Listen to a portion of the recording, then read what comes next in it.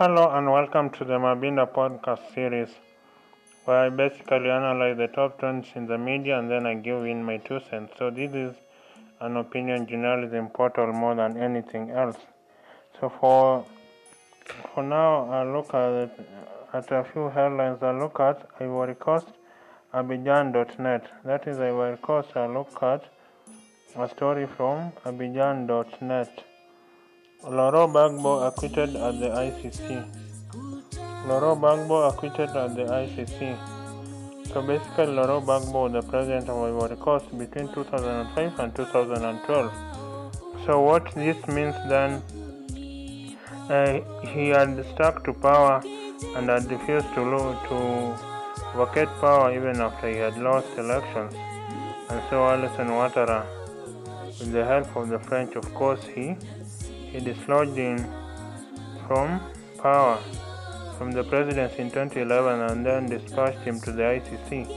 So he has been at the ICC since 2011, together with some of his supporters for crimes against humanity, because about 30,000 people died in the post-election violence that ensued after Laurent Gbagbo refused to vacate power.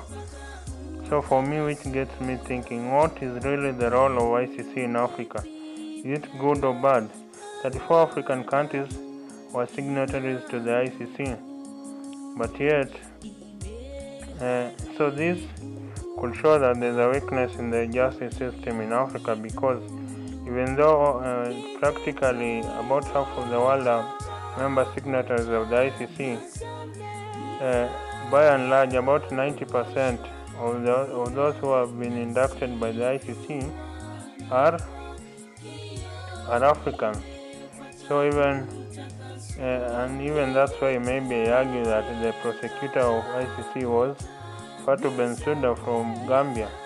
So maybe they just saw maybe the African big man is the problem of the world, and then they decided let the African prosecutor handle them. And even in the Kenyan cases at the ICC of the 2007-2008 post-election violence, the lead judge was a Nigerian. So they put blacks there to show that ICC is sympathetic and stands for the international rule. But my basic question is, of course, we need to hold African leaders accountable.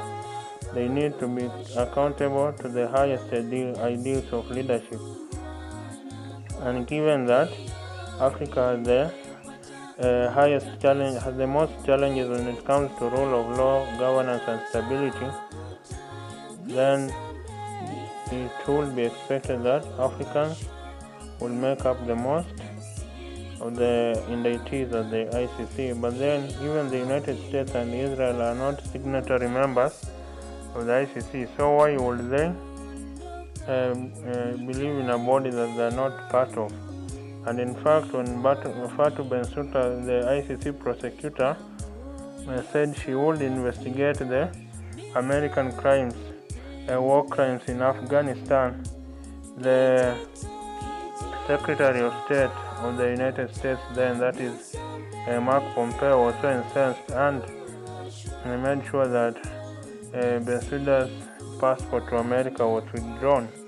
So basically, America wants to be the world's policeman, but it doesn't want to be held by the same rules that it wants other countries to practice. So which is just the double-sided nature of the foreign policy of America.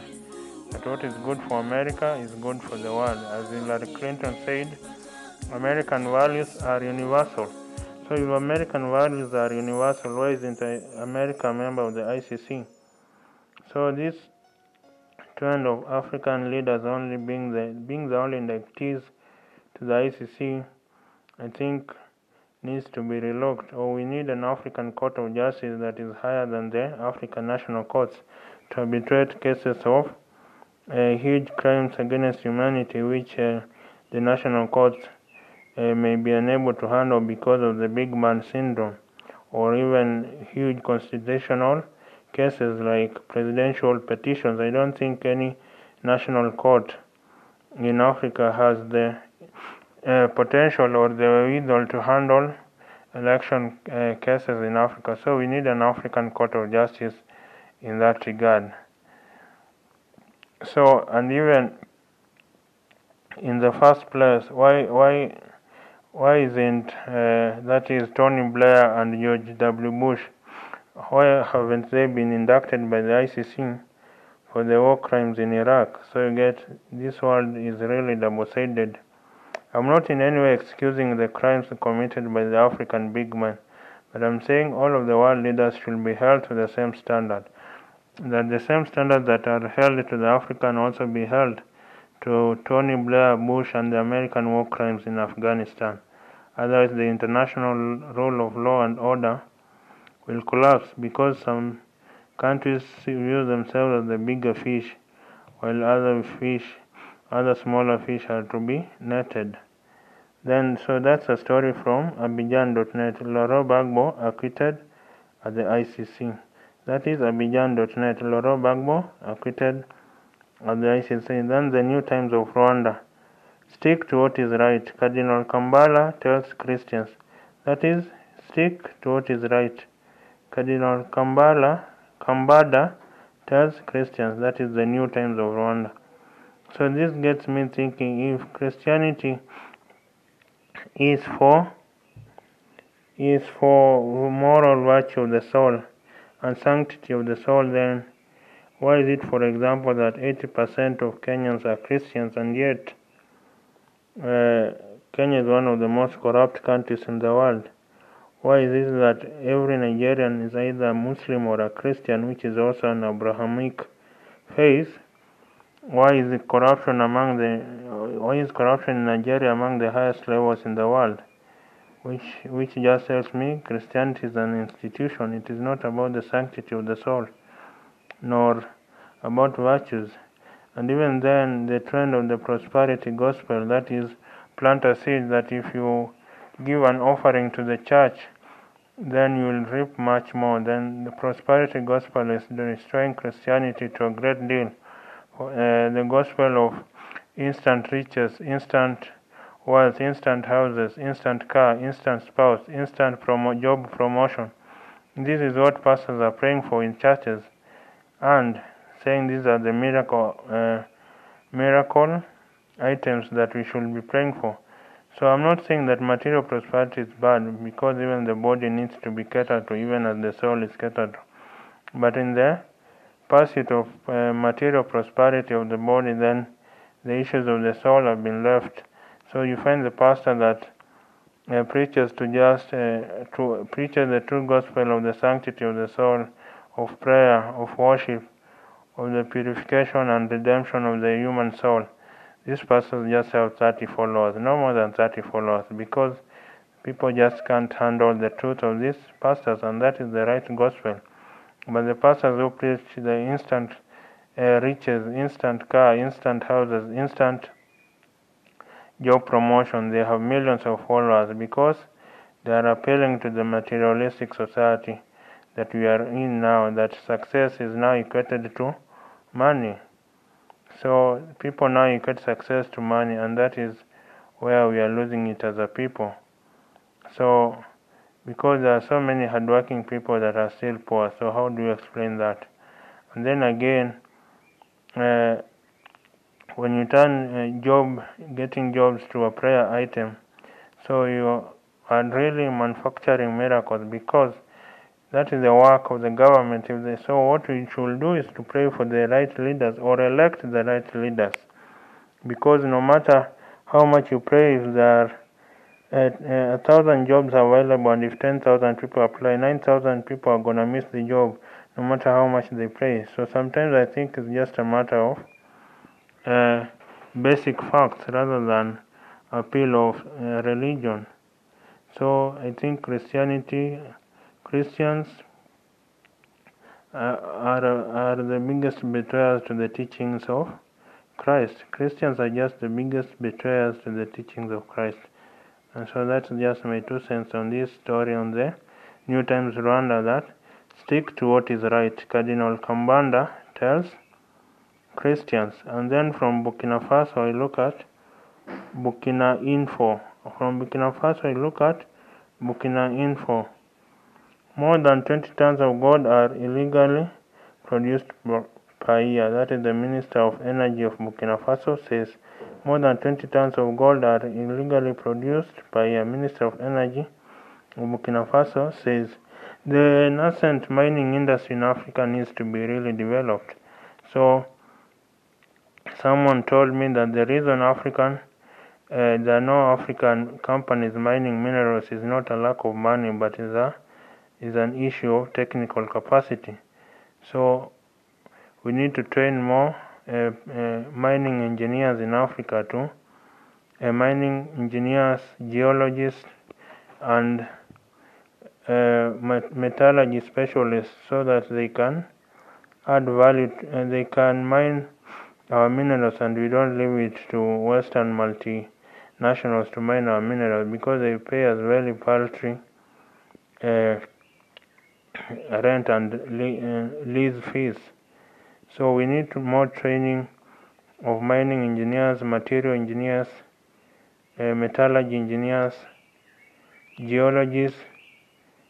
All these people are needed so that Africans can mine their own minerals. So this is in a response to the story in Burkina Faso, Burkina Info, that more than 20 tons of gold are illegally produced per year. That is according to the Minister of Energy of Burkina Faso. So that is the lead. Those are the three stories I've given you. So let me look at some international headline, international opinion piece, then I can comment on it. Times of India. Times of India. Left wing, right wing, or chicken wing? Test is the real political test. That is, left wing, right wing, or chicken wing? Test is the real political test. So at least in India, they're quite ahead of us in Africa. At least they practice the politics of ideology, that is left wing, right wing, or chicken wing. In Africa, there's practically no political party that can be said is left wing, right wing, or centrist. In Africa, practically all the parties are based on tribe. So the opposition party and the ruling party are just the same. Where they differ is in where they draw their support and the region they draw their support from. So that's why elections are wars in Africa, basically, because it pits tribe A against tribe B. And so for India, even and you know India is the world's largest democracy, it's not the United States. So this Times of India editorial opinion piece is saying that the real character of a politician is not whether they are left wing, right wing, or chicken wing. The test is in the real political test. But then but liberal democracy has not worked outside the United States, because it is said that you need a per capita of a per capita income of at least $10,000 per year for liberal democracy to work, because you need a middle class that can engage in the ideas and the strong ideas of a liberal democracy. So you find that other than the West, the rest of the world politics is a pact between the rich, who provide the funds, and the poor, who act as the foot soldiers of the rich, who enforce the decisions of the rich. So the middle class is very small in the developing world to effect any change in politics.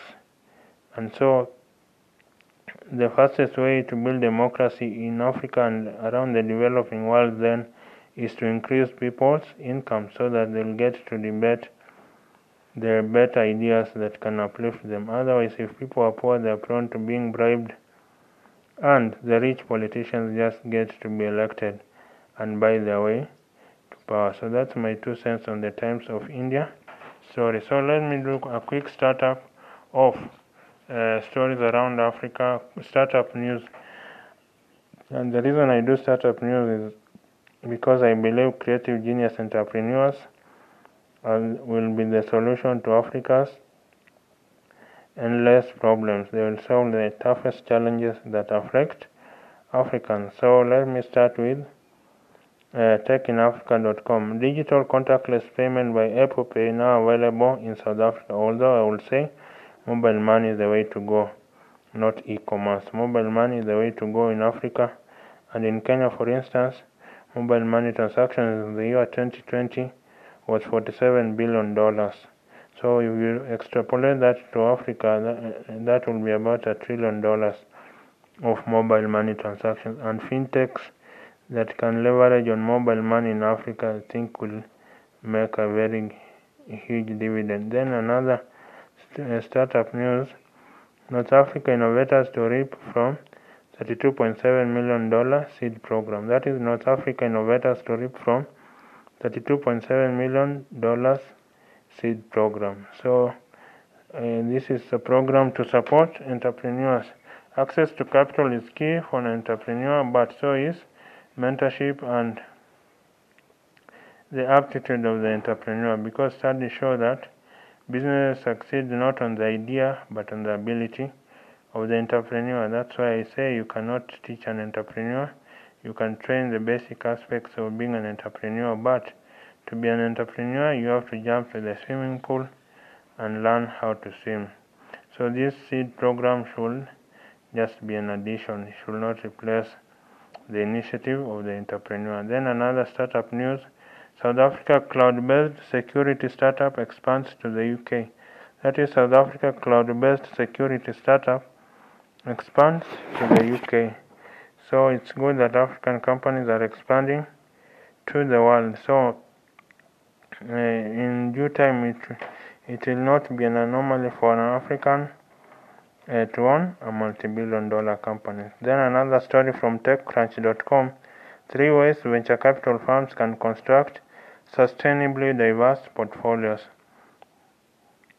So venture capital firms has been accused that it is a white male-dominated field. So they need to have also black venture capitalists and brown and women venture capitalists, because black venture capitalists will relate better to black founders. A woman venture capitalist will relate better to a woman founder. Same to the black, brown, Asian, and Latino venture capitalists. So that way, then the scope, because there's what they say is confirmation bias. You are likely to agree with someone who looks like you, thinks like you, and comes from the same background as you. So that's why. So that's my 2 cents on 3 ways venture capital firms can construct sustainably diverse portfolios. Then another story, startup news, Uruguayan payments startup the local quadruples valuation to $5 billion with $150 million raise. So that's $150 million raised to $5 billion valuation. But the bad side is that for startups, with every funding, with every successive fundraising, the ownership of the founder is diluted. But someone argues that it is better to own 5% of a $100 billion corporation, that is, be worth $5 billion, than to own 100% of nothing. That is, you don't get any funding, so in your idea gets stuck. But the ratio between the money guy and the idea guy is what's most important. The ratio of ownership between the money guys and the idea guys. Because for me right now, I think the money guys are getting an upper hand over the idea guys, and I think it should be opposite.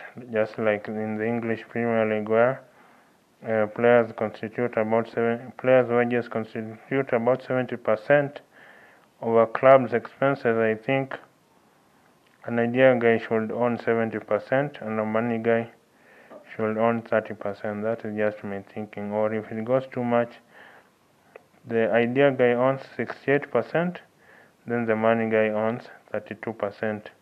But right now it's the opposite. It is the money guys who have the upper hand. And then another story from TechCrunch.com, Clubhouse will create billions in value and capture none of it. This is a story by an opinion by Natasha Mascarenas of TechCrunch.com. So, as I've said, $1 billion firm could practically employ the whole world. Then a $1 billion industrial company employed about 20,000 people with a valuation of about 20,000 people, so it could sustain terms and employ the state university graduate, so it left out the community college graduate and the high school graduate and the grade school graduate. And then a $1 billion startup will employ just 10 people. It may have a product, but definitely has no revenue, has no profit.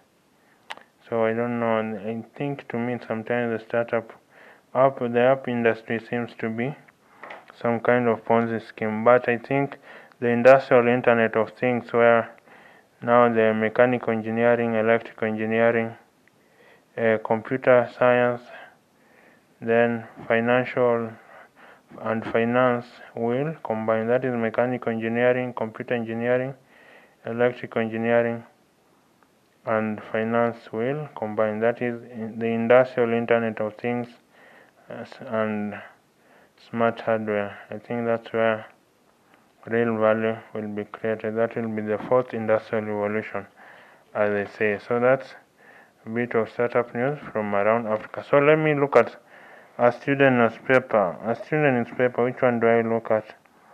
So let me look at the Oxford Student. The Oxford Student, this is the university student newspaper of Oxford University. The Oxford Student. Reclaim the streets, reclaim language. The issue is how we talk about sexual harassment. So sexual harassment in the workplaces seems to be is a huge taboo subject, because it is said that for women to rise to the top, then they have to sleep with someone to rise to the top, that they don't have to rise, that everyone suspects that they didn't rise through the ability alone. And so this is the mud that is thrown at all women bigwigs. And so I would think that sexual harassment should be really something that should be contained, especially because it shouldn't be that you should trade sexual favors with your boss in order to get a promotion or to get a contract or to get a job for that matter. And in Africa especially, sexual favors to get a job or to get a good grade in university is something that is really rampant in Africa, and I think we should address it. So that's the Oxford Student. That is reclaim the streets, reclaim language. The issue is how we talk about sexual harassment.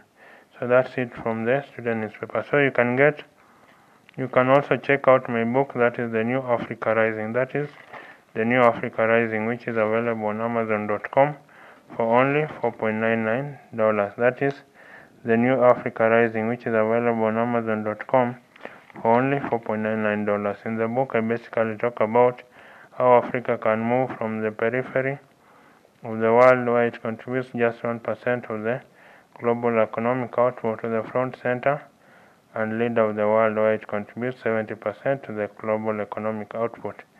And I say Africa should produce what it consumes and consume what it produces. In this way, it will add about 70%. It will multiply its economy by 200 times. So move from 1,000 per capita to 200,000. Move from $1 trillion to $200 trillion. So that makes me a very mad person for suggesting that Africa should be 10 times the economy of the United States within the next 30 years, while everyone else has written this place of war, disease, poverty, unemployment, hunger, illiteracy, has written it off. And in fact, everyone has called the 21st century the Asian century because of China and India. But I will say that they say there's nothing as powerful as an idea whose time has come. And an idea whose time has come is for Africa to move from being the curtain raiser of the world to be the main actor in the world. To move and be the main actor. So that's a $200 trillion statement right there. So get these ideas in my book on how we can remake Africa. That is The New Africa Rising by Collins Mabinda Okango. That is The New Africa Rising by Collins Mabinda Okango. It's available on Amazon.com for only $4.99. I have attached a link at the top. Just copy and paste it into your browser and read the first 20 pages for free, where you can get the feel, tone, and outlook of the book on the promise and potential of Africa. And if you like the outline of the book, kindly make a purchase for only $4.99. Thank you so much for being an avid listener, for listening to this episode. I'll upload another episode in the next 1 hour or so. Thank you so much for listening. Thank you.